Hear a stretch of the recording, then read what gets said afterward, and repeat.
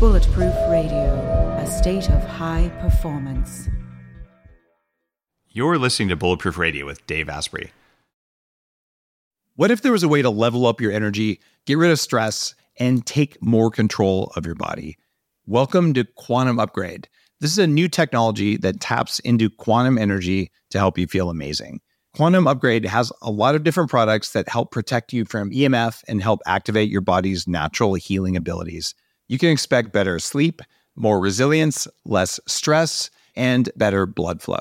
The cool thing about Quantum Upgrade is that the products are backed by a lot of heavy-duty scientific studies, and there's a new measurable upgrade. You can now use Quantum Upgrade to increase your consciousness levels between 1400 and 2200 on the Hawkins map of consciousness. If you don't know what that means, do some research because it's impressive, it's fun to learn about, and it's something that I've come to understand. Ready to try Quantum Upgrade? Visit quantumupgrade.io/Dave for a 7-day free trial. Everyone's talking about red light therapy beds, and for good reason. There's a company called ARRC LED that's building an entirely new class of LED devices. ARRC LED beds integrate proprietary scanning technology and frequency protocols to shape the delivery of 6 different wavelengths in dose-optimized photobiomodulation. Yes, that's a lot of words. What it is, though, is that photobiomodulation improves the underlying energetics of the cells in your body. And those changes can benefit nearly every tissue and organ and system in your body. You change your cells and you change your life. For more information, visit arrcled.com. Hey everyone, it's Dave Asprey on Bulletproof Radio, and today's cool fact of the day is about the shrew. The shrew has the highest metabolic rate of any animal. The masked shrew's heart beats 800 times per minute, and shrews have to eat about 90% of their own body weight each day, and they can starve to death if they're deprived of food for even half a day. And now I'm pretty sure that this might apply to your mother-in-law too, but you'd have to check. Anyway, sorry, mom-in-law, just kidding here. What if there was a way to feel younger for longer? Well, there is. Your body needs something called the NAD+ molecule to help you age well. When you're young, your body makes a lot of NAD+, and that helps you make energy, it helps you keep your DNA healthy, absorb nutrients well, and it protects your cells from stress. But once you hit about 30, your NAD+ levels start to drop.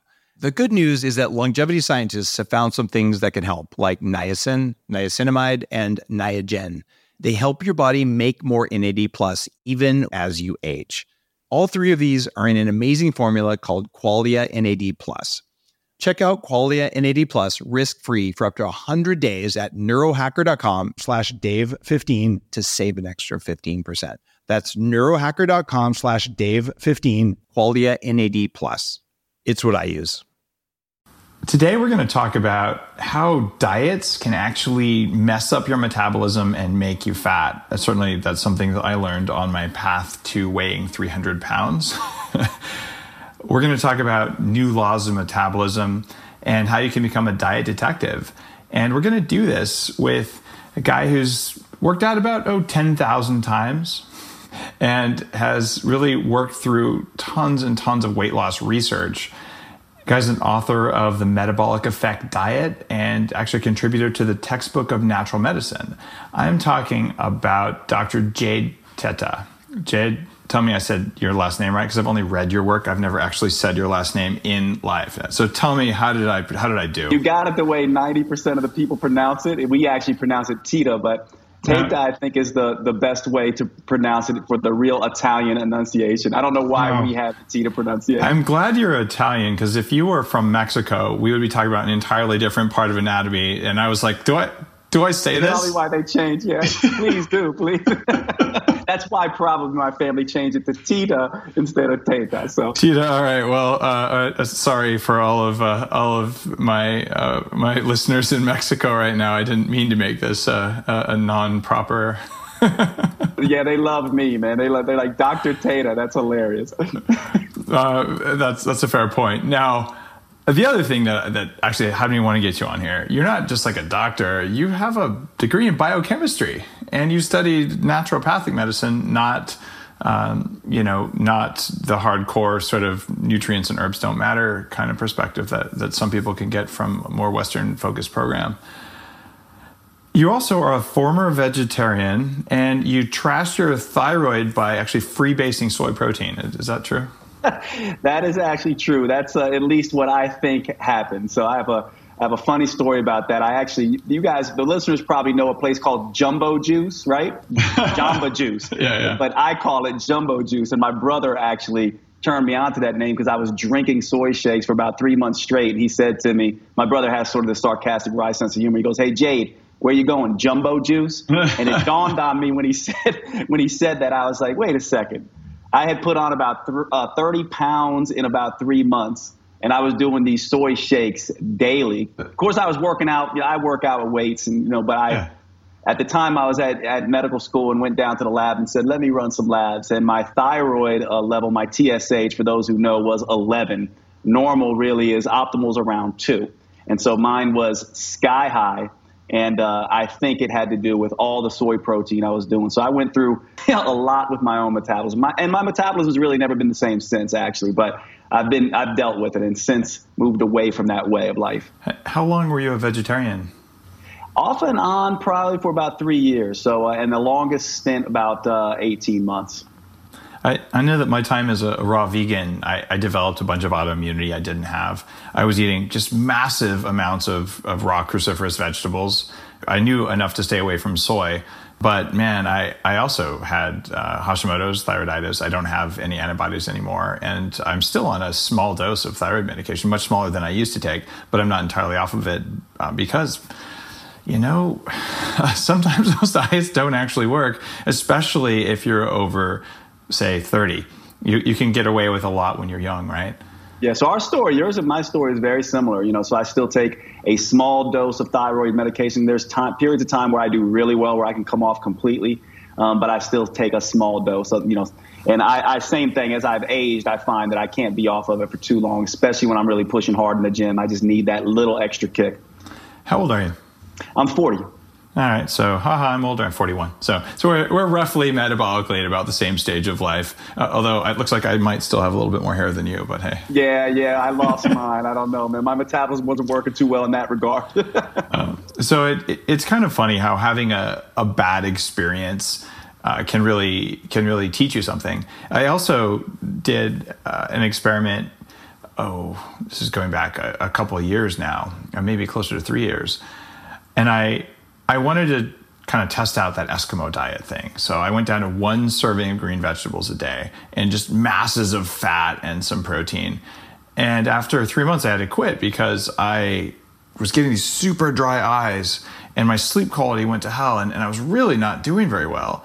And I ended up, when I reintroduced my favorite foods, I got to be allergic to a bunch of them because I literally didn't have enough ability to form mucus on the lining of my stomach to protect my stomach lining. So I got leaky gut from a lack of even just basic vegetable kind of things.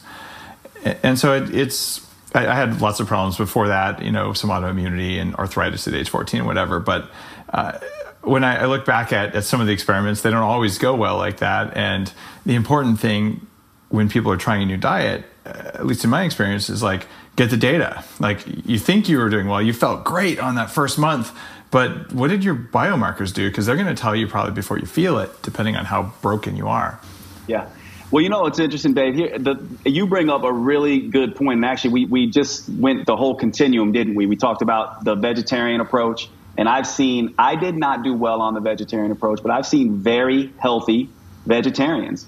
Biomarkers all good, energy and cravings gone, energy up, cravings down, hunger down, doing fantastic. And I've seen paleo dieters and those following extreme ketogenic diets do very well. And I've seen others do very, very poorly. And so what has happened both with myself, sounds like you went through a similar situation, and my clinical experience, is I've moved away from these extremes, these teams in nutrition. We set up these camps. I'm vegan, everyone should be vegan. I'm vegetarian, everyone should be vegetarian. I'm raw, everyone should be raw. I'm paleo, everyone should be paleo. And what I've found is that actually is not the case. It's really about you discovering and learning your own metabolism. You almost have to be like the Sherlock Holmes of your metabolism. And what we're not doing is teaching people how to do that. It's kind of funny you say Sherlock Holmes. A big part of the Bulletproof Diet book that's coming out December 2nd, bulletproofdietbook.com, get a lot of free bonuses, et cetera, please check it out, is an app, a free app on the iPhone called Food Detective. And I list on the Bulletproof Diet roadmap, which you get this roadmap for free when you download, when you basically go to the website, we'll just email it to you. But it's a one-page infographic, and it's got a strip of suspect foods. Like, we don't know if they're good for you, bad for you. They're probably not that good for you, but maybe for you, they're fine. But the app can actually help you detect whether you have an unusual response to them, like basically whether you have a food sensitivity using your heart rate. But that's the basic idea there behind, being your own detective. But there is a kind of diet that I find works for a lot of people. It's lacto, ovo, beefo, porco, vegetarian. And when you get all that just right, you've nailed it. I agree 100%. I'm so excited, by the way, to hear that you're doing that, because I really feel like that is sort of the anti-diet diet, where we're basically teaching people, understand your body, learn to work with your own body. Don't be on a nutrition team. Be on your team. Yeah. Well, that's why it's a roadmap. Like, there's neighborhoods, right? Like where are you going to be on this roadmap? But you might be in a sketchy neighborhood, but like you're somewhere no matter what you put in your body, right? Yeah. Yeah. And I think for guys like you and me, it sounds like you went through the whole thing. When you're so biased and attached to a particular way of doing things, you oftentimes are the last one to figure out how bad you feel and how bad your metabolism is doing. So if you can put your bias at the door, set it aside, and just basically say, listen, let me try this. Let me see how my hunger is, my energy is, my cravings are on this particular program. Let me see if I'm dropping fat on this particular program. Let me see what my biomarkers are doing. Then you can begin to understand how to build a lifestyle for you rather than following these predefined rules. I think that's really, I think there's one actually rule, the only rule in nutrition, and that is do what works for you. But you have to understand how to do that. You have to understand how to play detective. Yeah. It's awesome. And your perspective on, it's not the same for everyone is one of the reasons I was like, I got to have this guy on. That plus, JJ Virgin, our mutual friend, is like, Dave, got to talk with Jade. I'm like, all right, if JJ says it's got to have some merit though. So love you, JJ. Yes, I love you too, JJ. Now, the other thing that's cool is like you actually named what you do, the metabolic effect. So what is your take on the metabolic effect? Like, how does it make people better? Just kind of give me the download, give the audience who's listening, mostly in their cars now, like the kind of bullet points for what it is. Well, the key is the acronym tells you everything, right? Metabolic effect is ME, meaning me, meaning that it is all about you, the individual, finding what works for you. So each person has a different optimal metabolic effect or metabolic response to their diet, to their exercise, to their lifestyle. So this idea in my mind, and really this was a hard one sort of understanding, that we have to have, exercise a particular way, and you can't do cardio because that's going to make your metabolism explode, and you have to only do metabolic conditioning, and if you don't lift weights, this and that, and you got to eat only this way. All of that does is just make you run around with a chicken with your head cut off. So metabolic effect is really, that acronym ME tells you, we're helping you find the diet, exercise, lifestyle inputs that optimize your metabolism. So there's a lot of work, as you know, Dave. I mean, there's a lot of work involved in that. But the good news is when you learn the process, how the metabolism works sort of globally for humans and then individually for you, you have that process that works forever, so that when you go through menopause or andropause, if you're a man, or you get pregnant and go through pregnancy, or even women with their menstrual cycle, they start to learn to decipher what is going on with their metabolism, because the metabolism is not static. The other thing about the metabolism that everybody misses is it does not work like a calculator. It works more like a seesaw. It is adaptive and reactive to everything you do. Do you know how many people complain about Bulletproof coffee? They say it could have up to 500 calories if you put 4 tablespoons of fat in there. Oh my God, calories make... And some of these guys are like bodybuilder. Actually, some of them are bodybuilders selling low-fat supplements. In fact, one of the biggest critics out there is exactly that. I'm like, haha.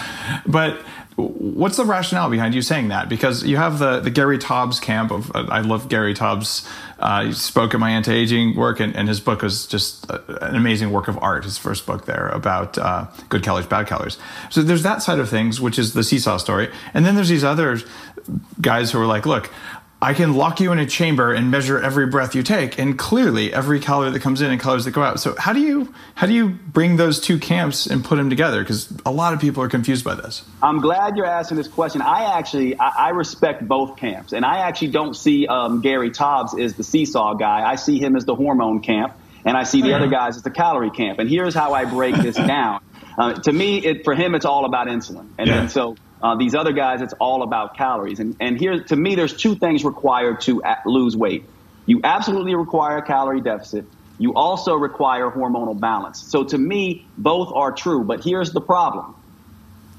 When you go after a calories first approach, it actually causes an unbalanced hormonal metabolism. Yes. So people are coming at it from the wrong way, in my personal opinion. Now, there certainly are those people who are numbers crunchers, and it does work. They are, in my opinion, in my clinical experience, in the minority. And so here's the thing. Yes, calories matter. Yes, hormones matter. They both matter. It's not one or the other. And you can count calories, which makes it, sort of alluring. People like that. Oh, I can count these macros and I can count these calories. And they think we can't count hormones. But in a sense, we can count hormones, because hormones impact things like cravings. They impact hunger. They impact energy. So there's what I call hunger, energy, and cravings, or HEC, a fun acronym, HEC, right? If your HEC is in check, you know that your metabolism is balanced. You know your hormones are balanced. So the goal is keep your HEC in check. And almost everybody who does that, who eats in a hormonally balanced way, quality of food, tons of vegetables, proteins, things like that, ends up in a caloric deficit only. So those people who say, hey, Dave, this bulletproof coffee where you're adding in 500 calories, if you have 500 calories in the morning, let's say, and that keeps you from eating 800 calories later on at night because you had that 500 calories, because you balanced your hormones with it, then you fixed this sort of seesaw equation. So to me, the seesaw is in the middle. It's not over here with Gary Taubes and the insulin people, and it's not over here with the calories either. It's both. And it sounds like you and I are talking about this in a way that people start to understand. My seesaw is doing this when I put something in it. So if I have something like bulletproof coffee, and that balances my hormonal metabolism and makes me less likely to freebase cheesecake later on in the evening and get into a 2,000 calorie deficit because of that, then that is a good choice for their metabolism. Well, it's interesting. In the Bulletproof Diet book, I write about hormones, including MSH, VIP, leptin, ghrelin, and basically this whole pathway. And one of the ones that's maybe not written about enough is called FEOF, fasting-induced adiposity factor. And it's an incredibly delicate and amazing and eminently hackable set of hormones you can change with nutritional input. And I also believed in the very early days of my own work, especially when I was on Atkins and all that, oh, look, you eat more protein and you eat more fat, so therefore you have less calories. And after Gary came and spoke at the Silicon Valley Health Institute years ago, I was like, all right, I'm going to do this experiment. And I ate between 4,000 and 4,500 calories a day. And I stopped exercising, and I'm like, I'll sleep 5 hours or less. Like, I'm going to get fat. I know I'm going to get fat, right? And my deal was I wanted to eat enough calories to gain like 20 pounds and only gain 3 pounds, and be like, you guys, you really think calories matter? What I just did cannot be. Right. That's because your metabolism is adjusting constantly. But I want to hear this whole story. Exactly. The metabolism adjusts. But here's what I didn't expect. I felt so good on this program that I did it for 2 years. And I grew a six-pack. In fact, the only picture of a six-pack you'll find of me online, because I'm a dad. I used to weigh 300 pounds. I have stretch marks like a zebra. I'm married. I just don't. I'm not that like take a photo of my abs, dude. Like that's not not how I roll. Whatever. But I was like, this is amazing. So I actually lost weight and gained clarity and had profound effects I didn't expect. And it was going, all right, shouldn't have been, but it was. And Bulletproof Coffee was a major part of what I did. And I was doing that in the morning with 8 tablespoons of fat in it, which is An enormous amount. I think that was almost 1,000 to 1,200 calories every morning just in my coffee.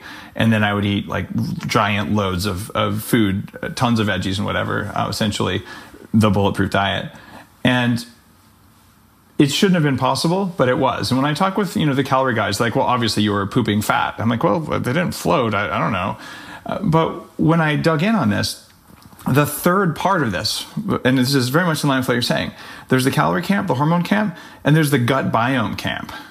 And those nasty little bacteria in your gut, some of which are good, some of which aren't, they'll make you fat or not make you fat. And that what I was doing in some part of the bulletproof intermittent fasting protocols was modulating the ratio of gut bacteria so that I actually got these strange benefits.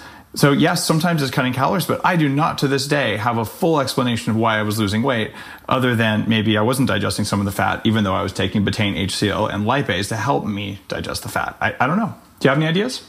Yeah, well, I do have some ideas. Tell me. And of course, we don't really know, right? But I think it's a combination of things. I mean, essentially what is happening is you are upregulating your metabolic machinery, adrenal glands, thyroid, all that kind of stuff. You are, sort of being uniquely insulin sensitive, leptin sensitive. That's something that everyone gets. But then what you're talking about is, and this is the thing that I think, and I'm glad you brought this up, because I think this is going to be potentially the holy grail of weight loss research. We know so little about it right now, but these little bugs, these little bacteria that are living in our gut that are almost acting like the friend that steals a French fry off your plate, except they're stealing 10 and 20 of these French fries, even though you're eating them. And what's happening is it's what I call the law of metabolic efficiency. And these things are making your metabolism less efficient because they are using up the energy. And by what you were doing, you're drastically changing the populations of these bacteria yes. to make them be more of these types that are using that fat for themselves. So they're using the energy. You're not pooping it all out, but you're also not absorbing it all. That's part of it. You're pooping some out, of course. They're using the energy for themselves, stealing the French fry off your plate. And you're also having these adjustments in leptin and adrenal and thyroid production, which is elevating your resting metabolic rate. And what happens is all of that together, that holistic and probably a whole symphony of a whole bunch of other stuff that you and I will be talking about in 5 years is going on. So if you actually probably could go into metabolism and measure in detail the exact calories you're burning up and how much heat is lost and all that kind of stuff, you probably would find perhaps a lower calorie state, but it's not that. But I was measuring like 4,000 calories a day. It could just be that I upregulated to the point I was burning more than 4,000 a day. Plus, I was sleeping less, right? Which means, what do you do when you're not sleeping? You burn more calories, right? So I'm sure I was moving, eating those. Bacteria are taking some of the calories that you ate. You're losing some. So to me, we don't yet know the full story, but to me, I absolutely love that story because it perfectly demonstrates how much we don't actually know about the metabolism and all these other pieces that nobody's talking about. So the idea to me, and what you and I are talking about, I love this because it's like calories on one hand, insulin on the other hand, and it's really leptin, adrenal, thyroid, microbiome, liver physiology, and a whole bunch of other stuff and hormones that we don't even know about yet that are being manipulated through these changes. And here's the point that I love about you, Dave, is that you're essentially, the whole biohacking concept. What you're essentially doing is you're basically saying, listen, there's so much we don't know. Why don't we spend our time trying to figure out how our physiology functions and works and be our own experiment in a sense? That to me is where we should be pushing people. That's what we should be talking about. Jade, I have to disagree. We should actually spend all of our time online yelling at the guys who disagree with us and calling them poopy head. That's generally what I prefer. Yeah. That's a great idea, Dave. No, but I hear you. It's unfortunate that that's going on so much in our industry because in a sense we can learn from each other if we all stop shouting at each other. I mean, at least we can agree. I think we can agree. Any intelligent person can agree. There's so much we don't know. let's stop arguing about the small percent that we do know, and let's all put our heads together and start figuring out the new stuff that's going to make a difference. And one of the reasons I'm such a fan of the quantified self and this idea that we can get data. I was even CTO of the basest wristband company, the guys who can get your heart rate without a chest strap. And that whole point is that we've never really done very good experiments because it was too expensive and we didn't have a big enough sample size, and they're always in labs with white lab coats and whatever else.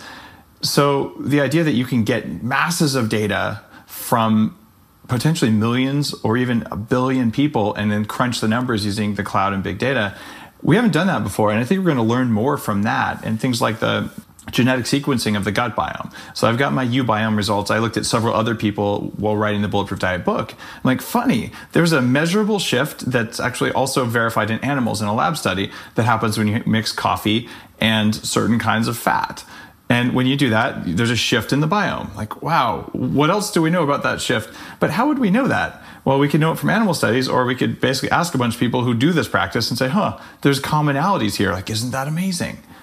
And I honestly think that's the way we're going to get to it, because I think you're absolutely right. We have to, the research moves too slow and is structured in such a way that makes it very difficult for us to pull out the important information. So to me, I love seeing, the microbiome project and all of this stuff that we're doing, that we're going to be able to get data far more quickly, and we're going to be able to understand how to interpret that data far better. So to me, it's one of the most exciting things that we can be doing. But we have to, I think the thing that you and I are saying, and the listener, I think, needs to appreciate, is we must begin focusing, in my personal opinion, now, of course, not everyone has to agree with me, but on individualized metabolism. We understand, yes, we are all human, but this idea that all humans function the same is just absolutely wrong. Men function different than women. Each man and each woman is different. I would even go so far as to say, and I get a lot of flack for this, that we are as different metabolically on the inside as we are physically on the outside. And we really need to start understanding that. Yes, there's some general guidelines and rules that can be applied, but you must tweak that. So I call it structured flexibility. Yes, let's give a structure to the diet, some general rules, but then the individual must be able to adjust that. And it may be more vegan-based, vegetarian-based. It may be more meat-based. It may be more lean proteins. It may be fattier proteins. We need to understand how our body is responding to all these things. And the microbiome, the gut, those little bugs, those bacterial products in our gut, is that story, I think, is going to fill in a lot of the gaps. But we still need to realize we do not know everything. And to one of the things you say, to me, the worst of human traits, by the way, Dave, is the combination of ignorance and arrogance. And to me, it's okay to be ignorant, right? Because there's just so much we don't know. But once you add arrogance on top of that, you really get into sort of my definition of the worst human traits, and you simply can't learn, and things come to a grinding halt. So what I would ask people is to say, look, be ignorant, fine. Stop the arrogance in the diet and weight loss and natural health world, and let's start sort of learning a different way. So now I'm going to go out on a limb here and probably piss off a few people, but I've noticed that there are different sets of nutritional, we'll call it philosophies. Maybe people aren't looking at what works for them, but that can lead to certain, I don't know, personality traits is the wrong word, but certain behaviors. Like if you're on a super high protein, super low fat diet, beyond what your body wants, you have high ammonia levels, and you tend to be pissed off all the time. and if you're on a super low calorie, deficient in saturated fat diet, only eating omega-6 oils, you tend to be a little bit flighty and forgetful because you're basically in a state of starvation. And so your behaviors change based on, in some part, what the gut biome is manufacturing for you out of what you ate. And in some part, because your neurotransmitters and your hormones change themselves. So it's not just that, like, I got abs. It's more that actually I got abs and I got pissed off.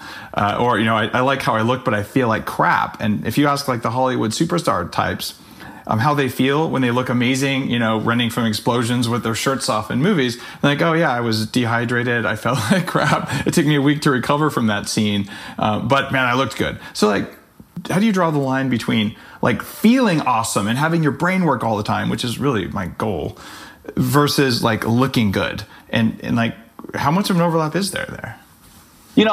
Me personally, I don't like to make sort of generalizations to basically say everyone who eats low protein is going to be. Never said everyone. Tendencies. It's tendencies. But to me, I do think it's interesting. And here's where I think you and I will agree completely, I hope. To me, it's about the biofeedback signals your body's sending. So to me, we talked about the three big ones: hunger, energy, cravings. Well, sleep is a huge one. Mood is a huge one. Digestive function is, another one. And there are others, right? There are many others. But to me, those are the big ones. And so mood, you're talking about mood.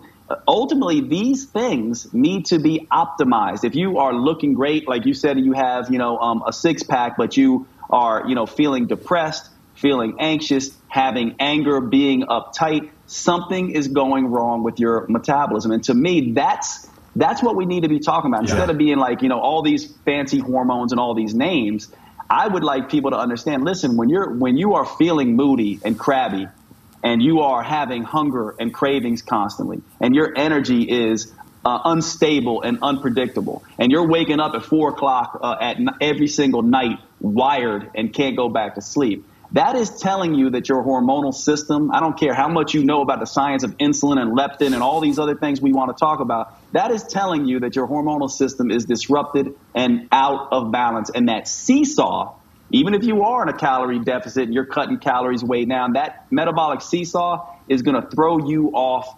with certainty within the next couple of weeks. And this is why diets don't work. This is why 90% of people who go on diets end up gaining the weight back, and 2/3 end up fatter because they aren't understanding what you're talking about, that we must be eating, exercising, living in a way that is going to balance hormones, yes, but we don't know all there is to know about that. So if you focus on these biofeedback signals, people listening, they can be like, hey, Jade, Dave, I get it. I can pay attention to my mood, and I know when that shifts, and I can pay attention. Women, for instance, know what happens during the menstrual cycle. They can pay attention to that. Great biofeedback for them. Hunger, energy, cravings, all these things tell us how our metabolism's functioning. And then if you want, in my opinion, you can go back and say, oh, I feel great. Just out of curiosity, let me see how many calories I'm taking in. That, to me, would be a much better way of doing this. And you might discover, oh, wow, I'm only taking in 1,000 calories and feeling great. Or in your case, like you talked about, I'm taking in 4,000 calories and feel great. And that will tell you more about your metabolic engine than any study, any biochemistry book, any guru that tells you do X, Y, Z, in my personal opinion.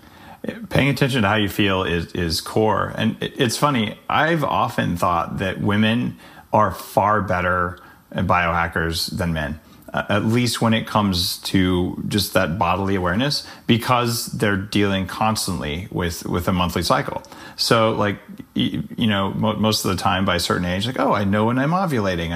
I know I'm 3 days, I'm on day whatever. And all those things mean that there's a little process running in the back of my mind. It's like, how am I doing right now? And a lot of guys, at least I never had that. And it's, some guys just naturally do, but it's interesting that how am I feeling right now? And then to close the loop and say, wait a minute, like the quality of my sleep last night, if I even know what the quality was, or what I had for breakfast or what I ate before bed, like that these variables might matter. We're just kind of, as a society, realizing that these really matter. And for the most part, we weren't taught that when we were young, unless we had really unusual parents. Yeah. And the diet industry, diet and weight loss and natural health industry is not talking about it either, in my personal opinion, or they're talking about it not enough. Guys like you and I are talking about it. We need to, continue pushing people in this direction. One thing I'll say about women too, just in terms of hormonal balance, like you women who are listening, the ones who will say, well, Jade, Dave, I can never, it's all over the place for me. I would say that's a sign that your metabolism is out of balance when you can't predict. Once things start ticking and that seesaw starts getting balanced, you start being able to more clearly see the rhythms of your physiology as well. And I think that's partly what happens with many people. They're so out of whack that they're bloated constantly. They're having gas and upset constantly. They think this is normal. They're having joint pain. They think that's normal. They think the mood swings is normal. They think all this stuff is normal. That's the signal that you are so out of balance. You're going to have to start to do something differently. Just cutting calories and eating, tons of broccoli is not going to do it for you. that'll listen to yourself. And I go to great lengths to have, like I've had JJ and Dr. Sarah Gottfried and other women who are really paying attention to this on the show, because too often, especially when you get into the exercise side of things, like there's a lot of testosterone floating around, and it's not all about testosterone. So having both perspectives, but just the one that's like, how am I doing now? And even from a nutritional perspective, like the adrenal stress in women based on carbohydrate consumption is just fundamentally different than men.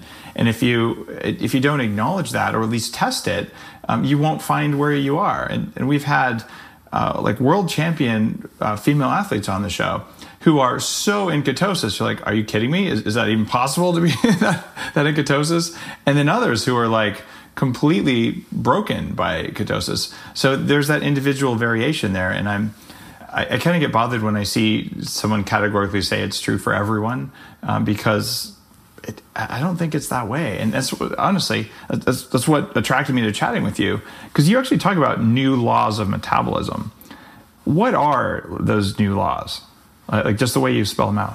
Yeah, I think the first one and most important one is the law of metabolic compensation, which essentially says, so law number one, the law of metabolic compensation basically tells you that the metabolism is not a calculator. That's what the calorie counters basically say. It works like a calculator. It's only calories in, calories out. Now, there's the other side of the equation where these people say, no. The metabolism works like a chemistry set. You have to worry about just hormones. To me, both of those models are wrong. What it really acts like is a seesaw or a thermostat, because it's adaptive and reactive and constantly changing. So there is no chemical mix of hormones that you can put together in a test tube that's going to give you optimal health and fat loss. Just like there's no, single amount of calories just because your basal metabolic rate is going to give you optimal health and fat loss. And once you understand that your metabolism works like a thermostat, that's this adaptive and reactive biofeedback system, and then you understand those inputs, you understand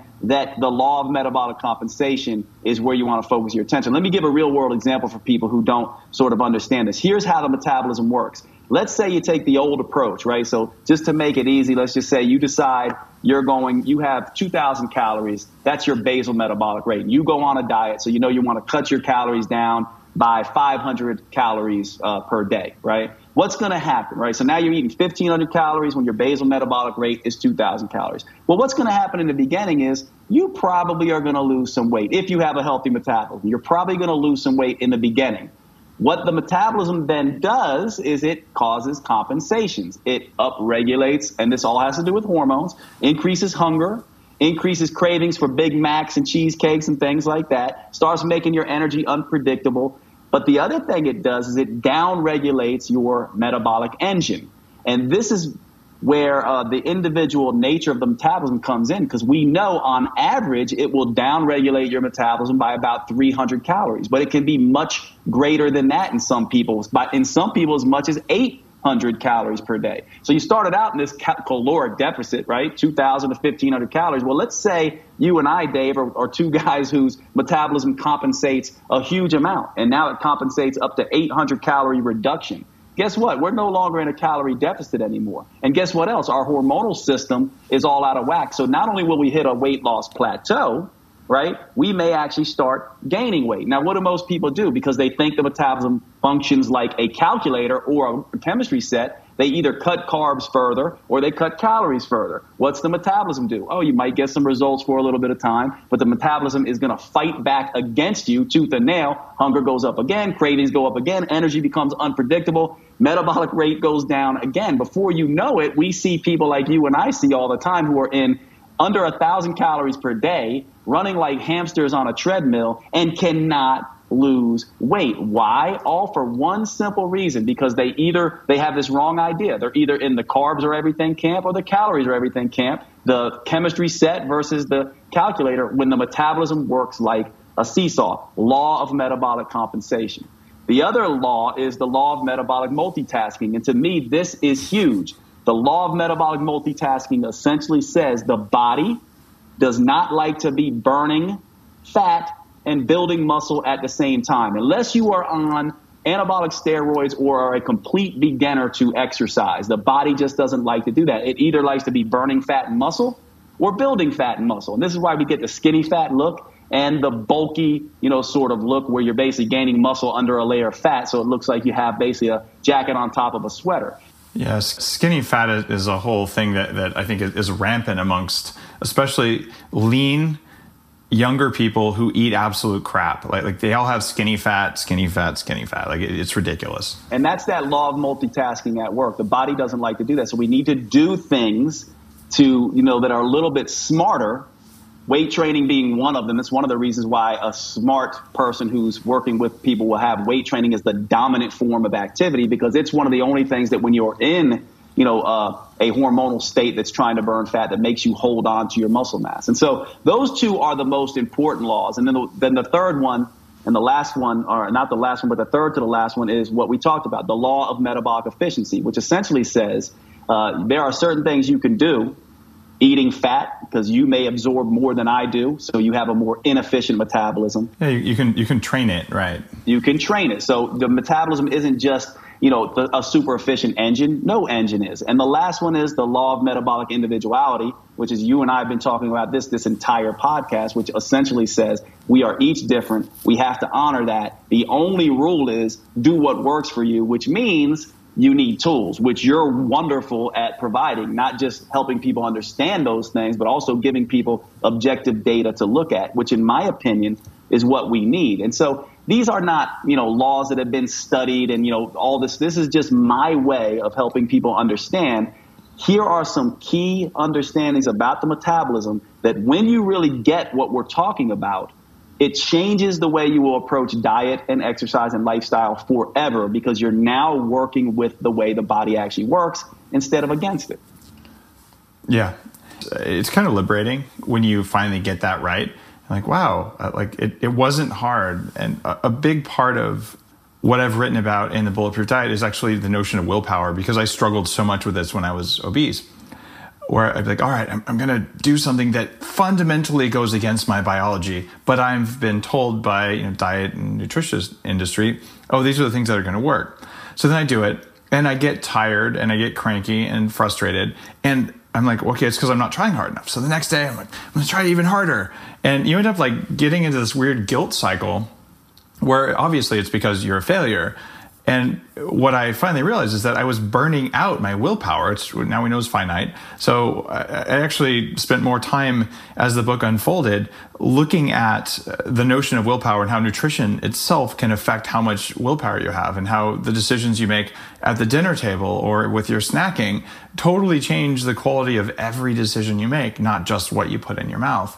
And I was amazed at how I literally had more willpower when I did my stuff in a way, just like you're saying, that is in line with my biology versus opposed to it and believing it's in line. Yeah, and I couldn't agree more. And not only that, what's really interesting about willpower is this idea that, just like you said, the willpower is more like a battery. It can be drained and it can be charged up. And so I think not only do we need to look at willpower in line with our physiology, but we have to look at willpower in line with our psychology and approach things in a way that helps us build habits around willpower. So here's an example. Here's an analogy I like to use. It's not a fun analogy because I'm a dog lover. But imagine a dog's attacking your forearm, right, and biting at your forearm. What most people will do is they will pull away from the dog, which makes the dog attack you harder and faster, and was probably going to do more damage. Now, if you had the wherewithal, probably the thing to do is shove your forearm down that dog's throat. The dog's going to let go, and more likely to let go anyway, and you're going to have less damage. Well, with willpower, it's the same thing. So instead of being like, I'm not going to order dessert, I'm not ever going to order dessert, what if we said, every time you go out to eat, you must order dessert, and you must only have 3 bites of that dessert. In other words, every time you go out to eat, you have a willpower workout around dessert. You must get dessert. You must practice only having 3 bites. Now, the first time we do it, right, I'm going to eat the whole dessert.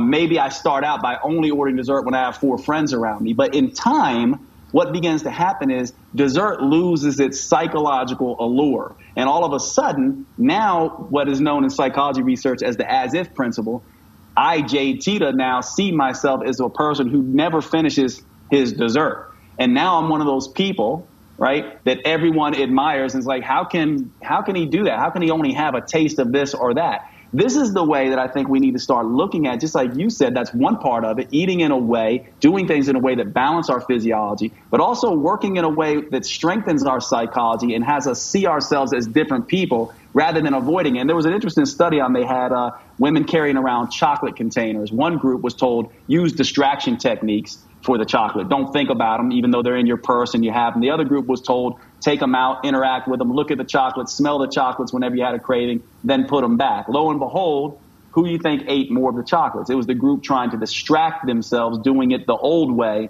versus the group who was interacting with them and trying to train themselves and their psychology in a different way. So to me, this discussion about willpower is huge. You obviously know a lot more about it than me, because I was never, 300 pounds, which to me is a monumental sort of effort to do that. But certainly as my metabolism changed, you and I being 40 now, not our, young egotistical 20-year-old male selves, things change, and you start realizing you have to do it a little bit smarter. So that's another thing I would add for the listeners on willpower, both physiologically doing it in the right way and then doing it psychologically the right way as well, rather than the old worn-out methods that don't work. It's interesting. I don't ever apply my willpower to not eating something because when I do it right, I'm like snacks. Like I honestly, I don't care about a snack. Like I ate like 4 hours ago. I don't need a snack. Yeah, I got another 2 hours to go before I even want food. But I guess if it's really high quality dark chocolate that won't cause a craving because it's full of casein and some other weird crap, I guess I'll eat it because I like it and it doesn't have a lot of carbs. I'll be fine. And like the mods on dessert, I love whatever the cheesecake, but that's probably more inflammatory than choosing this other dessert. So if you're going to have dessert, I'd be like, eat the whole thing, but choose the dessert that doesn't cause cravings and doesn't cause inflammation. And assuming there is one on the menu, that's the hard part.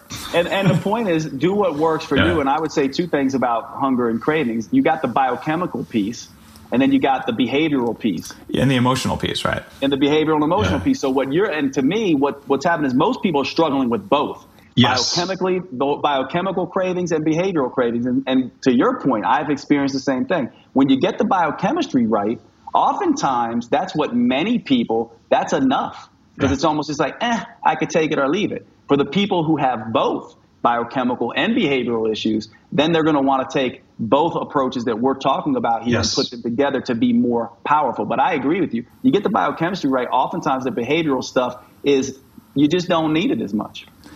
It's true. And now that brings us up to the next point. I already talked about 4 or 6 hours. I just don't care about food. There's some allure to selling 100-calorie bar, and you just need to eat one every 2 hours. That's actually a beautiful business model. A bar that causes cravings, and you can only solve them with another low-calorie bar every 2 hours later. It's like a little slot machine.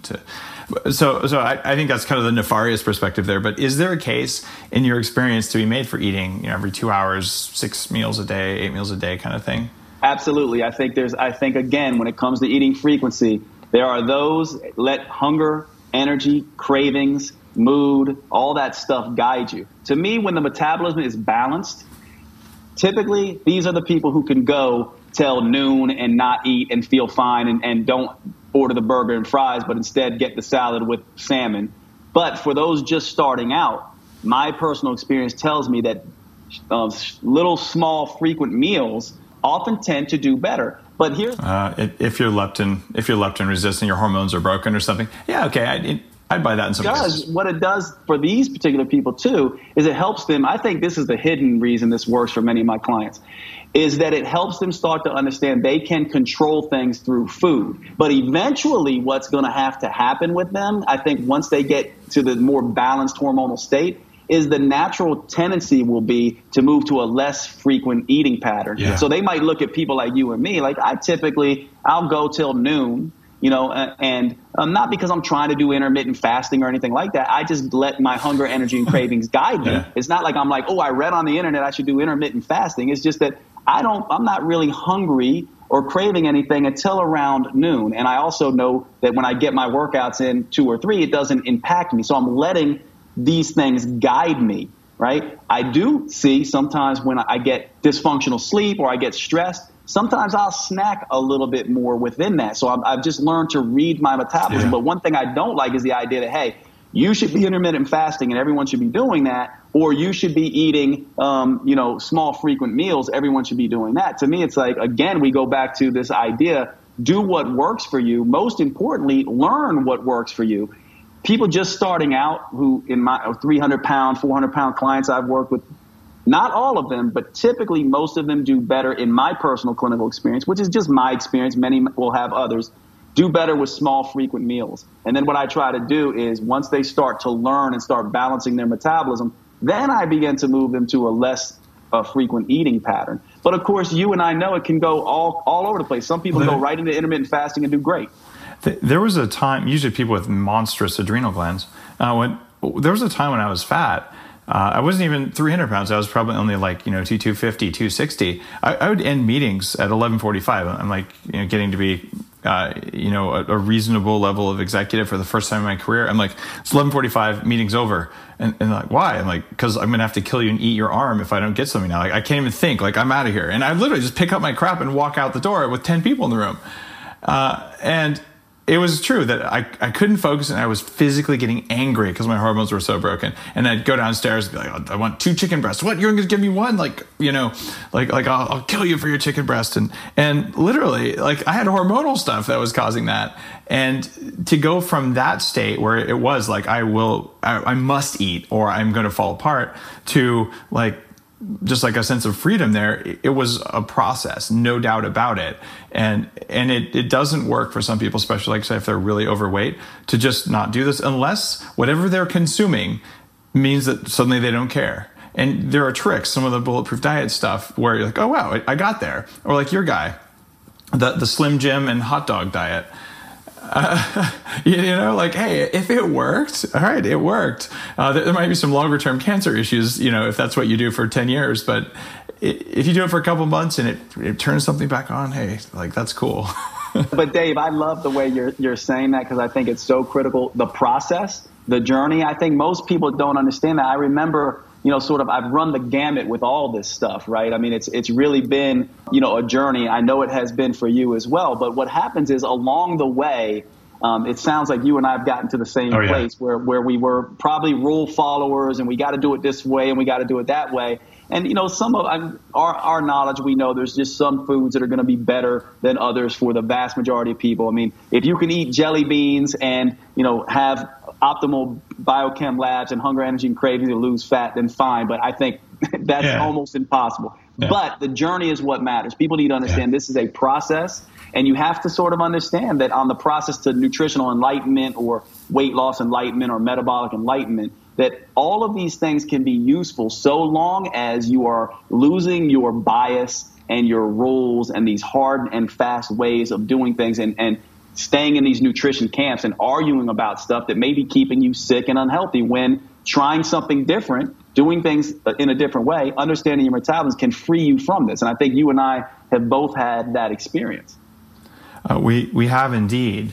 And we also have the experience of coming up on the end of the amount of time we have for the podcast, which means that there are 2 questions left. And one of them is an easy one and one of them is the fun one. So let's do the fun one first. All right, I'll do my best. All right. It's okay. Every other guest has answered this one, and it's kind of the hallmark of the Bulletproof Radio. And it's given all the stuff not just about nutrition, although you can toss that if you want, but just as a human being who's achieved something in life, the 3 most important recommendations for people who want to perform better at life, not at whatever their job or their sport or whatever it is, although toss that in if you want. 3 most important things of all. What are they? I would think the first one is take more action. To me, here's the thing. I feel like us humans are inherently lazy and inherently fearful. And so to me, if we can be a little less lazy and a little less fearful, you win. What most people do is they're always waiting for the right time. They're always waiting for the right circumstance. So to me, I'm one of these guys that it's not ready, fire, or ready, aim, fire. It's fire, aim, ready. So and then it's aim, aim, aim, aim, aim. To me, that's how you begin this process. That's how you become, the enlightened version of yourself. That's how you make big things happen. So that's the first thing. The other 2 are, to me, and I'll say it this way, to me, the hardest thing in the world is knowing who you are. And what's harder than that is being that person. So to me, those are my next two. That ultimately you spend your time sort of knowing who you are, getting out of the matrix, all the considerations that, society is telling you, you should do this, you should do that, this is a respectable job, this isn't a respectable job, this is the way to eat, this isn't the way to eat. Really understand who you are. And then the third piece is be that person every single day. And guess what? You're going to mess up, and sometimes you're not going to like what you're doing, but you get back up and you have that sort of resilience factor. So to me, those are the three things that, at least in my life, that have really made the biggest difference. And it took me a while to sort of understand those. Well, thank you for that. I always love hearing people's answers because I truly never know what I'm going to get. I was partly hoping that you were just going to jump up and go, snap into a Slim Jim, but you didn't. So now, Jade, the other question is a pretty simple one, but it's one I'm sure a lot of people want to know. How can they get a hold of you? Give the people listening your website. We put all these on the Bulletproof podcast show notes. These will be on the blog and all, but also just people driving want to put it in their cell phone now. Well, hopefully sometime later, but anyway.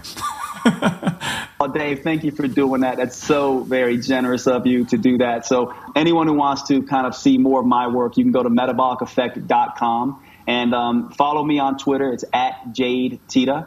And you can check out our book, The Metabolic Effect Diet. And seriously, thanks for being so generous with that. It's really, really appreciated. Jay, the podcast is here not to sell coffee, although I appreciate it if you do want to buy some Bulletproof coffee. It is damn good coffee, man. Thank you. It's here to share information, and literally it doesn't even have to agree with me as long as it's good information coming from the right place that's going to help people. That's why the show's here, and that's why it's not sponsored by this and that, and I don't have 20 minutes of me ranting about the latest product because that's not its function. In fact, something that's just worth sharing, we are just crossing about 8 million downloads for the show, which is ridiculous. It's awesome and amazing. But if you look at the number of hours in a human life and you take 8 million divided by the number of hours people are awake, if this show is a waste of time, I've murdered 50 people or something. So I would feel really bad about that. So I really you're on the show because you have something to offer. And I appreciate that. It's why I put so much energy into this. That said, if this show was helpful for you, please do one simple thing. Go to iTunes and leave a review. Tell people that it's worth listening to. This really helps people find the show, and it helps it to stay number one in the health category on iTunes, at least where it is much of the time. And I'm grateful for that, and it's here to help. So thank you. Dave, thanks for your work, and thanks for having me on. Talk to you soon. One of the things I don't talk about too much on the podcast is Bulletproof Upgraded Whey. Whey is great for detoxing. It is not meant to be a primary protein source. If you're going to use whey, use the very best whey you can get. That's upgraded whey.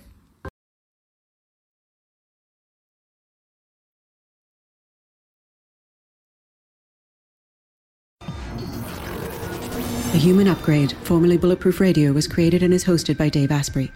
The information contained in this podcast is provided for informational purposes only and is not intended for the purposes of diagnosing, treating, curing, or preventing any disease. Before using any products referenced on the podcast, consult with your healthcare provider, carefully read all labels, and heed all directions and cautions that accompany the products. Information found or received through the podcast should not be used in place of a consultation or advice from a healthcare provider. If you suspect you have a medical problem or should you have any healthcare questions, please promptly call or see your healthcare provider. This podcast, including Dave Asprey and the producers, disclaim responsibility for any possible adverse effects from the use of information contained herein. Opinions of guests are their own, and this podcast does not endorse or accept responsibility for statements made by guests. This podcast does not make any representations or warranties about guest qualifications or credibility. This podcast may contain paid endorsements and advertisements for products or services. Individuals on this podcast may have a direct or indirect financial interest in products or services referred to herein. This podcast is owned by Bulletproof Media.